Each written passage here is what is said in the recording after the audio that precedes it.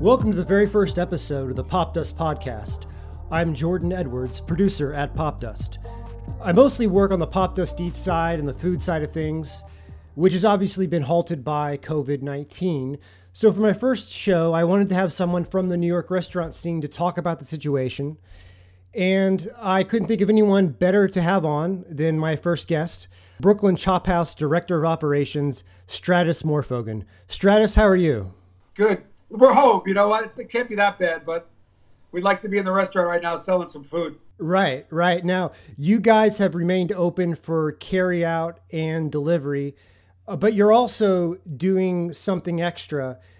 Can you tell me a little bit about what you're doing for healthcare workers and people who really need to be out there right now? Yeah. So you know what? When this all happened, prior to this happening, we had a big business, a thriving business. And, January was 80% year over year. I mean, we were just celebrating life. Everything was great. And then it wasn't. This whole thing just basically collapsed. And you know what? When we had to shut down, and we've always had delivery and takeout business, but that's not really what we've really signed up for. But with the delivery and takeout business, I appreciate it. It's been great. We put a bunch of people back to work. But when we sat around and we said, what do we do now? We don't know how long this thing's going to be. Coincidentally, I was in the emergency room like a week before before everything was closed down. And I just saw the nurses and, the whole emergency room staff. This was like the first days of coronavirus at New York Presbyterian. And I saw these heroes, the way they were working. And I was in there for something else. I had something stuck in my throat, basically. But when I saw them, and when this all happened, I said, you know what, guys? I spoke to my partners, Robert Cummings and Dave Thomas. What do you want to do here? And we all agreed at that point is, you know what? Let's give back. Let's take care of our heroes. Let's take care of the frontliners. Let's do dinners for them. So we started doing dinners at New York Presbyterian because they're literally a block from the restaurant. And we were doing packages for like 20, from 3 or 4 chicken dishes, vegetables, some steaks. And then we added Forever Young wine. We added After 5 coffee. We added Junior's cheesecakes. We added Voss water. And little by little, it grew from like 2 emergency rooms. And then it really exploded on Instagram where all the medical heroes were posting Instagram and different pictures of them thanking us for it. And then all of a sudden we got hit by like 100 different hospitals saying, can we help? I reached out to my vendors and I said, could you guys up it? Because I can't afford to do 15 hospitals at almost 2,500 meals a week. So thankfully, other unsung heroes are my vendors. J. King's and all the companies I just mentioned, they donated thousands and thousands of pounds of chicken, steaks, packaging materials, vegetables, produce, Voss water, coffee, all the things I mentioned. And now we're up to about 14 different emergency rooms and ICU units all throughout the metro area. And that really feels good. The morale booster that must be after a long day of taking care of people to have a gourmet meal as opposed to a fast food sandwich just must be just a really nice thing to have. Bellevue Hospital, the ICU unit, it was like 20 medical staffers in a conference room. They had all our food displayed all over the conference room with a beautiful photograph. And each one held a letter for thank you. And it was about 12 feet long. And you know what? That's amazing. That makes us feel so good. We're at a time right now where we can sit back, self-pity. Why did this have to happen? Why did this have to happen? Or we could do something good or something about it where we could put our mark, even though how significant or insignificant it is. It's our little mark that we could say 10, 20 years from now that, you know what, we were there. We were there for the frontliners. Yeah. And we made sure that they had at least they got a smile for like 20 minutes a day. What are you doing to protect your staff and the delivery people who are helping with this situation? We just designed a whole new face and chef gear. We posted it on our Instagram, and basically what it is it's a hat. It looks like a fishing hat, and it has a clear shield that goes all around, and it goes down to the breastbone. This, I believe, is going to be the new norm. I can say Brooklyn Chop House is the first to use it, and everybody now has to wear those instead of your traditional, chef hat. And it's not enough. Today, it's not enough. Knowing that what happens with the transfer of saliva, we need to protect everything from the dishwashers to the food runners to the people that are receiving deliveries, for the people that are prepping the food, down to the line cooks, to the chefs, and the dim sum. Everybody has to wear a shielded mask. And that's how we're going to do it from now on. I designed it with a company that basically we did like FDA material around the hat, because they have these things on Amazon that you can buy. But this thing is now made for the hospitality industry. Now, your family has been in the New York restaurant business since the 1890s. Can you give us a little background about your family's history in New York and how you kind of came to be where you're at? So my grandfather, his brothers, they arrived here in the mid-1800s. In 1894, they went to open their first restaurant, but with the name Morfogenes, they couldn't get a lease on 14th Street in Manhattan. So what they did was they cut the IS off the name and they reapplied under Morfogen, and there the lease was ready for them to sign. And there they started a restaurant called Pappas Restaurant, and that was there for about 80 years, right on 14th Street between 8th and 9th Avenue. And then from there, my father opened all the Chelsea House restaurants. They started in 1956 to 1985. And basically, actually, Brooklyn Chop House is an ode to my father. That's actually the font of Chelsea Chop House. I knew I was going to do a chop house, and I knew I was going to copy the whole concept that my father came up with in the 50s, but I wanted to come more with my own version of it, bringing in dumplings. I grew up in a typical Greek family. My dad had about 14 restaurants and diners. If you ever seen the movie My Big Fat Greek Wedding, well, that was really much my biography, to put it in short. My dad literally had a Windex bottle in a holster around his waist, walking around the diner. Everything was Windex, and it's no joke. Because my dad, with a very strong Greek accent, and my name being Stratis, was, "Sonny, get the Windex." I've heard that comment since I was 5 years old. You've had multiple restaurants over the years, and the restaurant business, even in good times, is not an easy business to be in. So you must be built for it. I live, eat, breathe, sleep it since birth. People would say, "Hey, I'm thinking about investing in the restaurant industry." And I would tell them, listen, put your money in mutual funds, because if you don't breathe, eat, and sleep it, the probability is it's going to fail. Because there's very few operators out there, even the best operators, bat 400 or 500. No way are they bat 1,000. Unless you're going to invest in someone that you believe in, including myself. I've had about 17 restaurants and nightclubs in my life. I've had 4 failures. And I'm not afraid to say it. One of the failures, I was 25 years old and thought I knew the world. And that was just, I didn't change with the times. And it failed. Another time was a $400 million hotel went bankrupt during the crash of '08 in Miami. And my business, which was thriving at the time, investors lost their money. They got 40% of their money the first year, but year 2 was '08, and the Gansevoort Hotel went bankrupt and went foreclosed. How am I going to operate a restaurant inside a boarded-up hotel? But it's a failure. Investors didn't get their money back. So what I'm trying to say is that I've had people that have continuously partnered with me and given me a blank check, and they know that we're not batting 1,000, but they're doing pretty well with me, because in the long run, if you stay with that entrepreneur and believe in him or her, you'll make a good investment. But if you're going to do a one-off, I strongly suggest not to do it. You are now venturing into the retail side of things. You're going to be offering your dumplings in Walmart, and you're partnering with Patti LaBelle. So tell me about the retail side of things, why you want to put your dumplings in stores, and how the partnership with Patti LaBelle came about. Pastrami, the Reuben, the Philly cheesesteak, the lamb gyro, the bacon cheeseburger, even down to peanut butter and jelly, can all be delivered in a dumpling form. And what happened is, the first weeks that we opened, it became gangbuster business. It boomed because social media was going crazy with my dumplings. 2 things happened the first few weeks. One is the publishers of Macmillan and Page Street Publishing we're at a big table of about 8, and they tried all the different dumplings, and they said they'd like to do a book with the guy or girl whoever wrote this menu.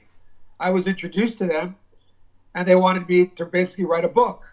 And my book will be coming out at the end of 2020 called Damn Good Dumplings. 45 traditional sandwiches converted to dumplings.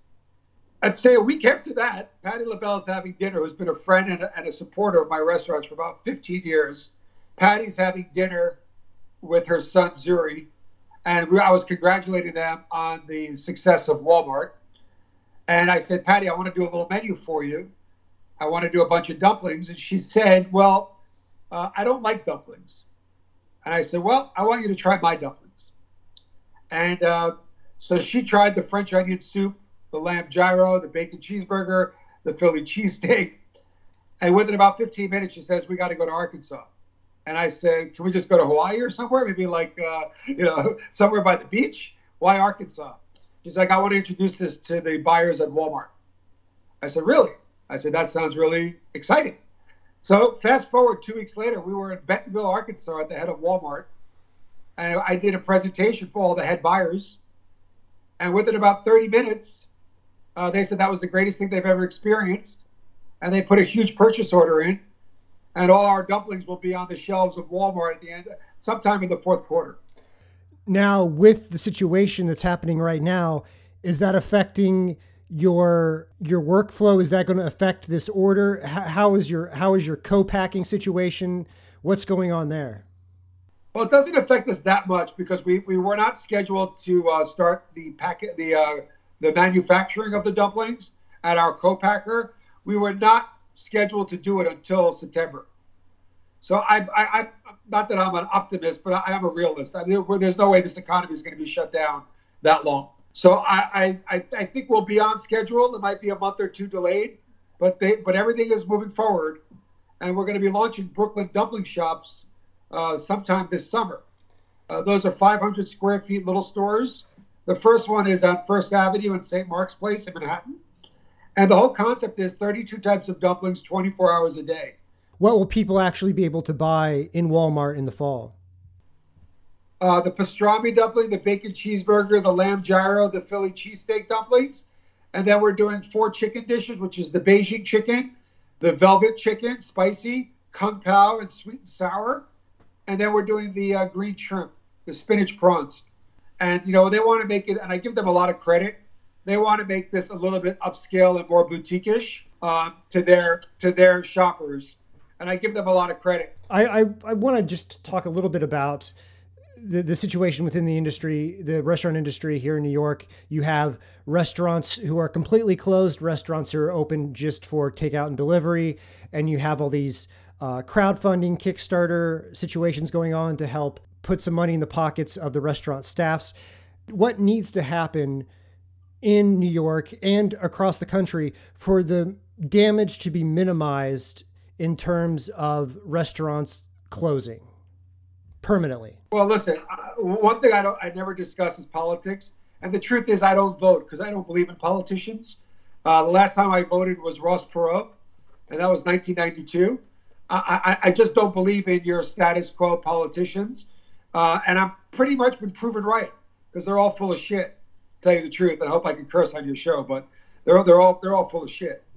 And so what I will say, the plan that Mnuchin and Trump have laid out will stop us from going into a depression.